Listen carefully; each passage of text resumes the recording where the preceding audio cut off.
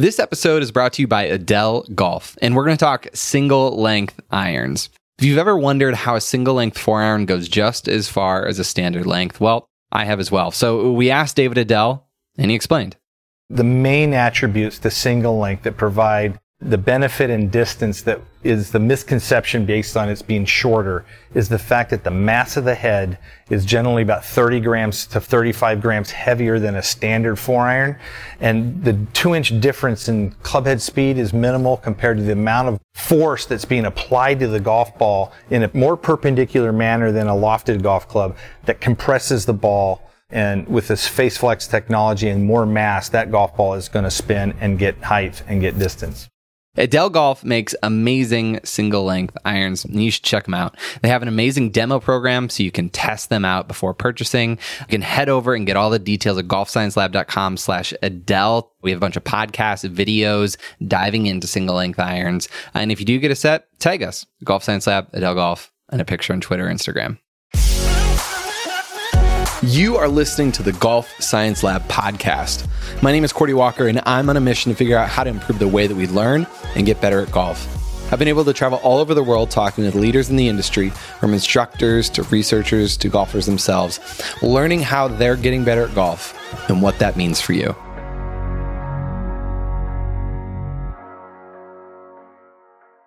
Today on the podcast, we are getting back to our Golf Myths series. We are looking at club technology, and we're sitting down with a great guy in the world of golf science. His name is Paul Wood. He works at Ping as the VP of Engineering and oversees a lot of different aspects of what's going on there, from the R&D to manufacturing. And from the sounds of it, he has an extremely busy schedule and has a big role in shaping the Ping products that we end up seeing on the golf course. So we are sitting down with him today to talk about some misconceptions. We took some questions from Twitter. Lots of great stuff. We have talked with him before on the podcast in an episode that we did attempting to understand driver design and engineering. But today we are tackling 3 different topics: drivers, irons, and putters.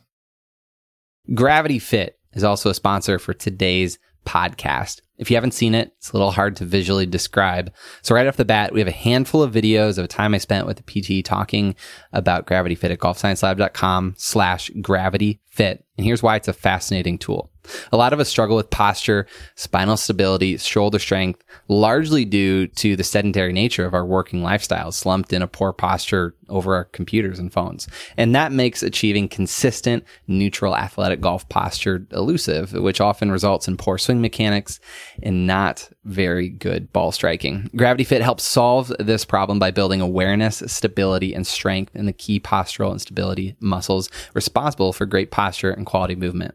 And the really cool thing is that the tools can be used from rehab to the range, doubling as a fantastic swing aid that can be used while practicing. It's currently in use by over 30 PGA Tour pros, trainers, and coaches, along with thousands of recreational golfers all around the world. Make sure to learn more at gravityfit.com, and on our site, listen to golfsciencelab.com/gravityfit to check out the podcast and videos that dive deeper into the theory and application of this cool tool. So what's funny about this is probably 2 weeks before I sat down with Paul, I just recently upgraded my driver to a new Ping G400 and a TPT golf shaft. And it is just an incredible golf club. I am really enjoying it. So I had a few questions just as we first sat down and started chatting. The G400, comparing that, I have a buddy that had the previous generation. We were just out the other day playing, and it's like the difference is phenomenal from like how they sound, how they feel, like everything. Yeah, that was a big change from the G of the G400. The sound piece and sound and feel are pretty much intertwined. You know, I never thought of that because I talked about the putter, how much that is intertwined and what you think about a putter, but I never realized that, but it'd be driver too, huh? Yeah, I mean, there are some differences, but when people talk about sound and feel, there's a lot of overlap. They end up, we've done some stuff with putting noise cancelling headphones on players, and it really takes away a lot of your ability to like feel. You know, you still get vibrations going to the hands, but you take out the sound piece, and it really hampers a player's ability to describe the feel Because you start making a really big driver with thin walls, it wants to sound like a cowbell. And we don't want it to sound like a cowbell. So you have to do a lot of engineering to sort of, dampen it down. Whereas with woodwoods, they naturally sound more muted. A big hollow titanium club wants to sound really loud, so we have to work hard to temper that down. So, how do you know what sounds good? Because like my buddy, it was his driver, the previous generation, and he hit that, and then he hit the new one, and he was like, "Oh man, this thing sounds like so much better." How do you know what sounds better? At the very simplest level, a tour player is looking for the driver to sound less loud. The 75-year-old gentleman who swings at 75 miles an hour, 80 miles an hour, is looking for the opposite. They're looking for it to sound a bit more powerful, because you're not getting as much sound out of it when you swing that speed. And actually having a loud sound kind of has more the feeling of power. But to a tour player, that has the feeling of my ears are bleeding. So it is very much different for different players. But, so what we try to do with, say, a G400 LS Tech is a little different to what we might try to do with a G400 SF, where the kind of core audience is a little bit different. There's still a lot we can do with sound in terms of, in the future, and innovation, looking to try to tune that sound better for different tastes. But we're pretty proud of where we are with G400. It was a lot of engineering to go into that. It didn't happen by chance.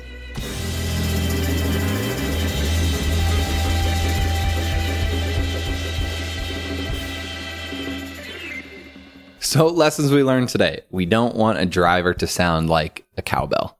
I mean, how interesting is this topic, right? That the sound of the driver really has a big impact. And it's a good portion of what we feel when we say, like, this driver feels solid. It feels, whatever you might say, that a lot of that comes from the sound. It's kind of cool. I do want to try that test where you hit some balls with noise canceling headphones. That seems really, really interesting. All right, now on to our next question in a concept we're going to tackle here, aerodynamics. This was a tweet from Jason. He was asking about if the aerodynamic features of a Ping driver actually make a difference. Yeah, good question, Jason. That's something near and dear to my heart, because it was when I was in our innovation team, I was working on the research that led to turbulators. So our aerodynamic feature, and it's not the only thing we do in terms of aerodynamics, but the turbulators are a feature to improve aerodynamics. And I can categorically say that they do make a difference. Aerodynamics is not the number one thing that leads to distance on a driver, but it can be. The difference between a very aerodynamic driver and a very not aerodynamic driver can be 3 or 4 miles an hour of swing speed. And no one wants to lose 3 or 4 miles an hour of swing speed. Every mile an hour of swing speed is something like about 3 yards, give or take. So you really don't want to be throwing away 10 yards through poor aerodynamics. So aerodynamics isn't everything, but it's, one feature that the engineers can play around with. And because they're making bigger drivers, they're optimizing center of mass and all of these other facets, drivers can potentially become less aerodynamic. So it's this balancing act. They bring in the turbulators or these other facets, and they help balance it back. So you can make a more forgiving, a longer driver, make it less aerodynamic, and then swing it back to the other side with some of these features and balance that back out so it is more aerodynamic. Pretty cool. Our designers are optimizers. They have a whole bunch of variables, and they have to choose trade-offs. So I can make the center of mass more optimized here, but I might give up something on aerodynamics there. I can make the face flex more here and get more distance, but I might give up something in terms of sound, say. And so the designer's job is to take the best of our knowledge and make all those trade-offs. So where we can move the needle for a designer is if we can break a trade-off. So turbulators break a trade-off because they can stick with a shape that's great for moment of inertia and great for center of mass. And now you don't have to make such a big trade-off on aerodynamics. The second part of this question here from Jason, which is really good, of the elements of driver design that have the biggest impact on performance, and have we reached a point of diminishing returns in some areas such as aerodynamic design? And this is a question that a lot of people probably resonate with, or, are some changes just about marketing a new product to have something to launch? So fire away. There's a whole bunch of areas where we are pretty close up against the regulations. And, when I started at Ping in 2005, we already had the ability to make a driver that was at the CT limit on a set to hit. We've been there on the CT limit for 12 years, but we still find ways to increase distance with our drivers through other means. When one avenue gets kind of taken away, then other avenues tend to open up. We've still been able to make big leaps in moment of inertia to the point where we're getting close now to the USGA limit on moment of inertia. So we have to find other areas. Aerodynamics is one we've made some pretty big improvements, but there's still some area for improvement there. There's still some scope for improvement in terms of the center of mass location, in terms of increasing just sort of forgiveness mechanically. What happens is every time you sort of think you're getting to diminishing returns, you find another avenue to go down. We've got a lot of very smart innovation people working on manufacturing methods, people working on materials. And so we don't hold anything back, but we sort of trust that each year we'll keep coming up with new ways to improve. So in some ways we are in a kind of diminishing returns. I don't think you're going to see the sort of leap from going to a wood to a hollow metal wood. But in other areas, there's lots of scope for innovation still. I mean, what's the difference between, I remember like a G2 driver, right? Like, what is the difference between that driver and the G400 driver that you pick up today? Oh, goodness. Off the top of my head, I mean, the G2 was a great driver, but I think we're tens of percent higher moment of inertia. So tens of percent more forgiving on offset hits. And everyone mishits drivers, even tour players mishit drivers. And so that the distance you get when you don't hit it quite perfectly is so much closer now than it used to be. Our center of mass is a lot further down and back, which means the driver's way easier to get up in the air. So you can swing a lower lofted driver and get the ball up in the air more easily, and that leads to a lot of distance. The aerodynamics are better now than they were then. Our shaft technology is better. We counterbalancing the shaft and having more weight in the head, but maintaining swing weight. We've come on a long way. And we actually did a Pingman test maybe a year or two ago where we sort of compared all of our drivers going back to before the G2. And, it depends on the swing, but it's easily getting into the kind of 20-yard range for some golfers, depending on the swing. And I think to address the marketing piece, I have a lot of sympathy for the regular golfer out there because it's very difficult to tell what's genuine science and what's marketing, because it all kind of sounds the same when it comes out the other end. All I can do is say that from our end, our CEO is an engineer, John Solheim, and his son, John Kay, our president, is an engineer, and they sit down every week with my team, and we are not allowed to bring out a new product until it's demonstrably better in performance. And, sometimes it's a fairly incremental leap, and sometimes it's a really big leap, but we cannot launch a product until we can prove that it's better. So that's how we work. So another question coming in here from Twitter, and if you're asking how can I get my question answered, well, follow along myself, Cordy Walker on Twitter, and Golf Science Lab. Occasionally you'll see when we have guests coming on, I'll throw up a tweet and ask for questions to ask to them. So make sure to follow along on Twitter, and you'll get your question answered next time. All right, this question, our next one was, what are the advantages of non-adjustable drivers? Yeah, that's a really good question. So the advantage of a non-adjustable driver is that you have more choice about where you place the weight and how you structure the driver. As soon as you start building what I'd call like the infrastructure for whether it's sliding weights or movable weights or even our adjustable hosel, you're having to use some mass and put some structure in there to do that. And so there's always, it goes back to trade-offs. There's a trade-off of, is the benefit I get from the adjustability more of a benefit than the cost of a little bit less choice about where I put that mass? And so to use our example, we were one of the last companies to get into adjustable hosel on the driver. And that was because for us, we didn't want to do it until the trade-off made sense to us. For our driver and where we were and what we were doing, you're adding weight into the hosel region, which is not great for CG placement. You're putting a lot of mass very high on that club.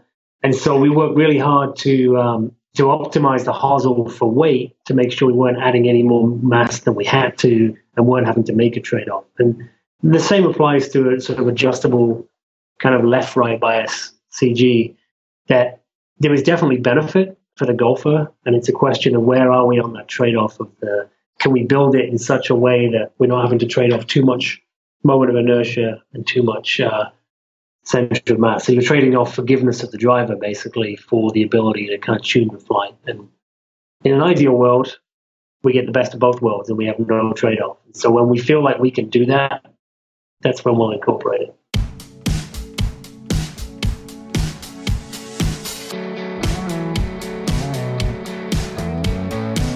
Really cool to get some insights and some clarification into driver design. I am fascinated by this balancing act that's happening as they develop these drivers. When they, are attempting to max out one facet, they potentially have to compromise in another area. So they have to find the trade-offs that are worth it and that work best. It's really cool. And you can imagine what a complicated effort that has to be behalf of these engineers. So our last driver concept that we're going to tackle here is spin, because we always hear about those low spin bombs that you want to hit, right? So would more spin ever be beneficial?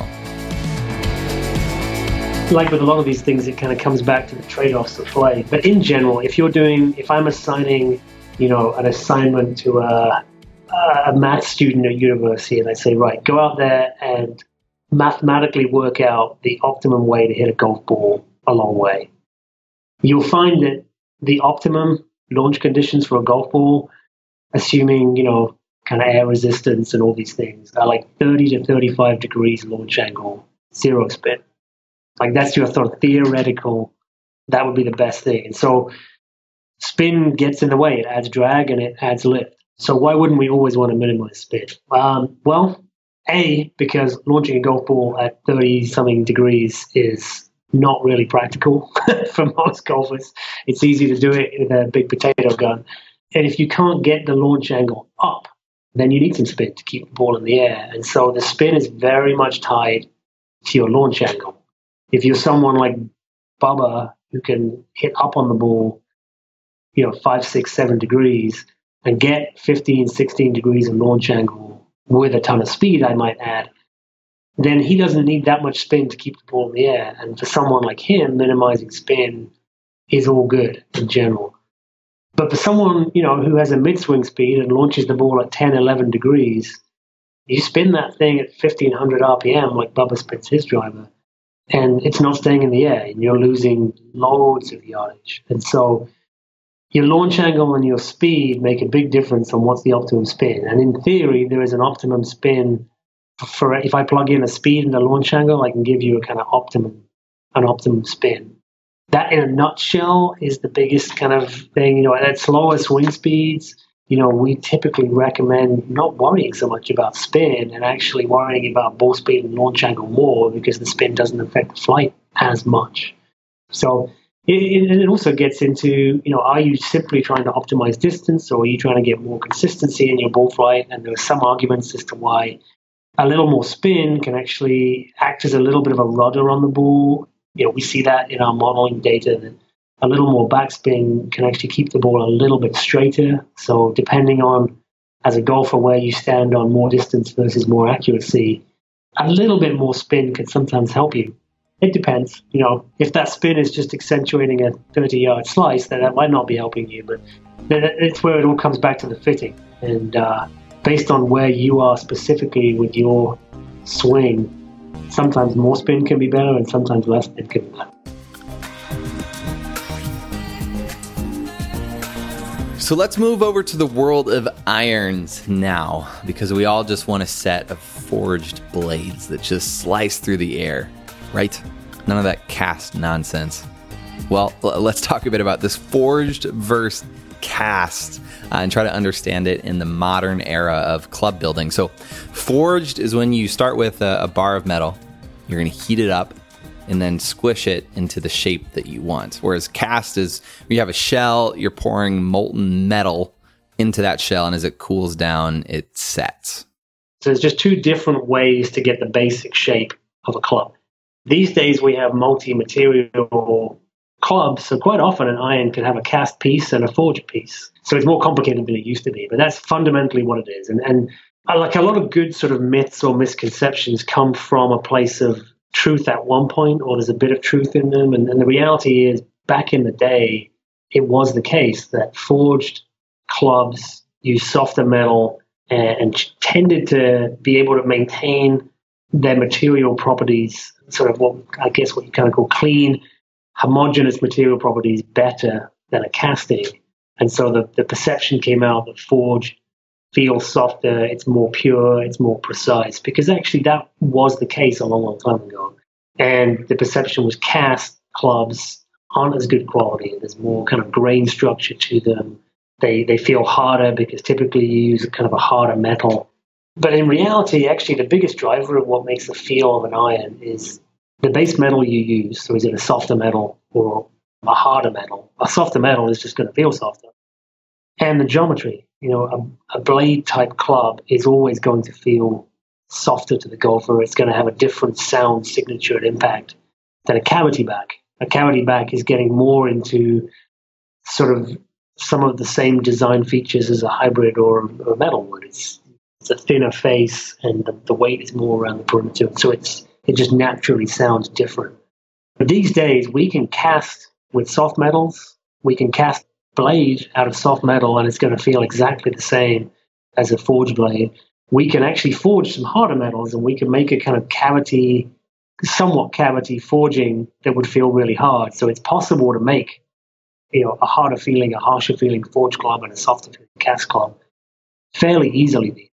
It just happens to be that most blades are still forged and most blades feel soft, and most kind of distance irons, thin face, cavity back irons are cast. They are going to sound and feel different to a forged club. So it's kind of an interesting field, and people sort of tag it as it's the forging that makes it soft or make it good. It's really not the forging anymore. It's a little bit of a red herring. It's more the material and the geometry.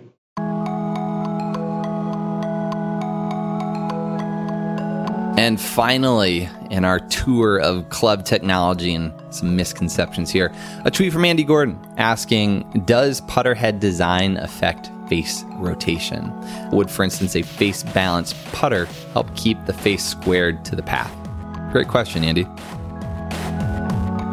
We refer to putters as face-balanced, which would be where basically the axis of the shaft goes right through the center of the face. So if you kind of rest the shaft on your finger, the putter will sit with the face up. That's a face-balanced putter. And then we'd have kind of our slight hang putters and our toe-down putters. So a toe-down putter, something like a Tess, the shaft goes in right at the heel, and if you balance the putter on your finger, the face sits kind of almost straight down. And then an answer would be a good example of a slight hang putter where the shaft axis goes in sort of somewhere halfway between the middle of the face and the heel, and it sits with a certain amount of gangle angle, if you like. And so this is a good kind of misconception out there that the putter has a big influence on the arc of the stroke. It's actually more the other way around, that the putter's weight is going to have a slight impact on what you have to do to make it move the way it moves. But the golfer has a much bigger ability to overcome that force. So the golfer swings the putter the way they swing it. And if they have a lot of rotation, putting a face-balanced putter in your hands is not going to suddenly start making you swing it more straight back, straight through. In fact, what we see is that basically the putter starts fighting what you're trying to do with it, and you lose consistency. And it's a sort of oversimplified explanation, but we see it in our data all the time. When we get players that have a lot of rotation and they putt with a face-balanced putter, typically they lose a little consistency. And our explanation is that it's sort of the putter that's kind of fighting what you're trying to do. Vice versa, if you're a player that's very straight back, straight through, and we put a toe-down putter in, it has a little bit of a tendency to kind of fight what that golfer is trying to do. So a player who is genuinely pretty straight back, straight through, and doesn't rotate the face much, typically putts better with a face-balanced putter. A lot of players think that they are very straight back, straight through, and when we measure them, there is a bit more rotation than the player thinks.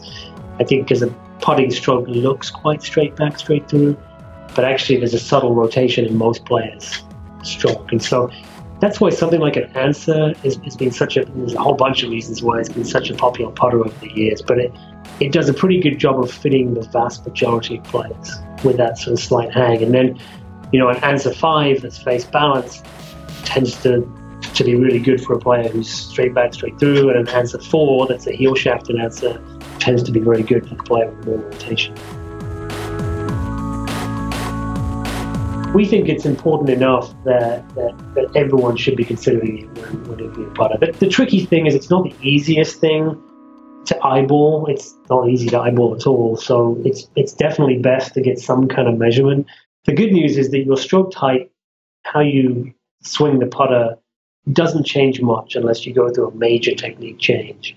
And it doesn't change based on different putters that you might try. And so if you can get yourself measured once and figure out whether you're pretty straight back, straight through, or pretty arced in your stroke, you can have some confidence that that'll stick around for a long time. But we see it time and time again in testing that it's a good predictor of consistency in your stroke.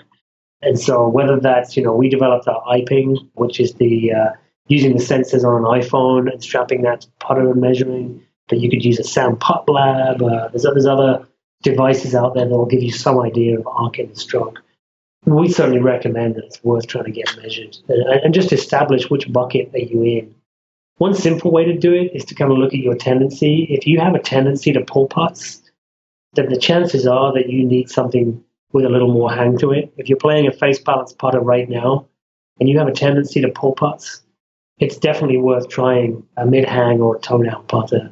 And vice versa, if you tend to push them, it might be worth trying the face balance.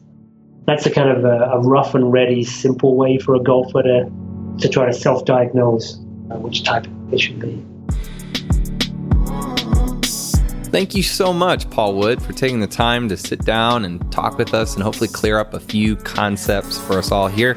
Paul's a great follow on Twitter, so I would recommend doing that. And yeah, he's involved with the Ping product, so if you enjoyed this conversation with him and kind of the mindset behind Ping, go check out some of their new products. The new irons they just came out with look pretty incredible.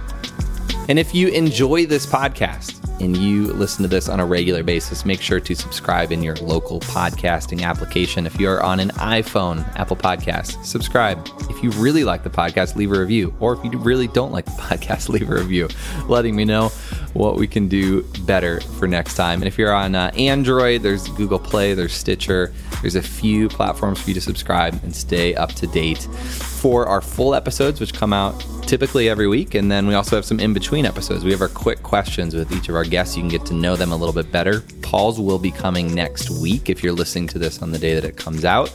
He answered some of our most pressing and interesting questions. It's really good. If you are listening to this, you want to become a Golf Science Lab insider, we have a newsletter. You get up to date on everything first. Head over to golfsciencelab.com/insider. Completely free to sign up for that. This episode was hosted and written by me, Cordy Walker. You can follow me on Twitter @Cordy Walker, and was edited, mixed, and produced by Just Hit Publish Productions.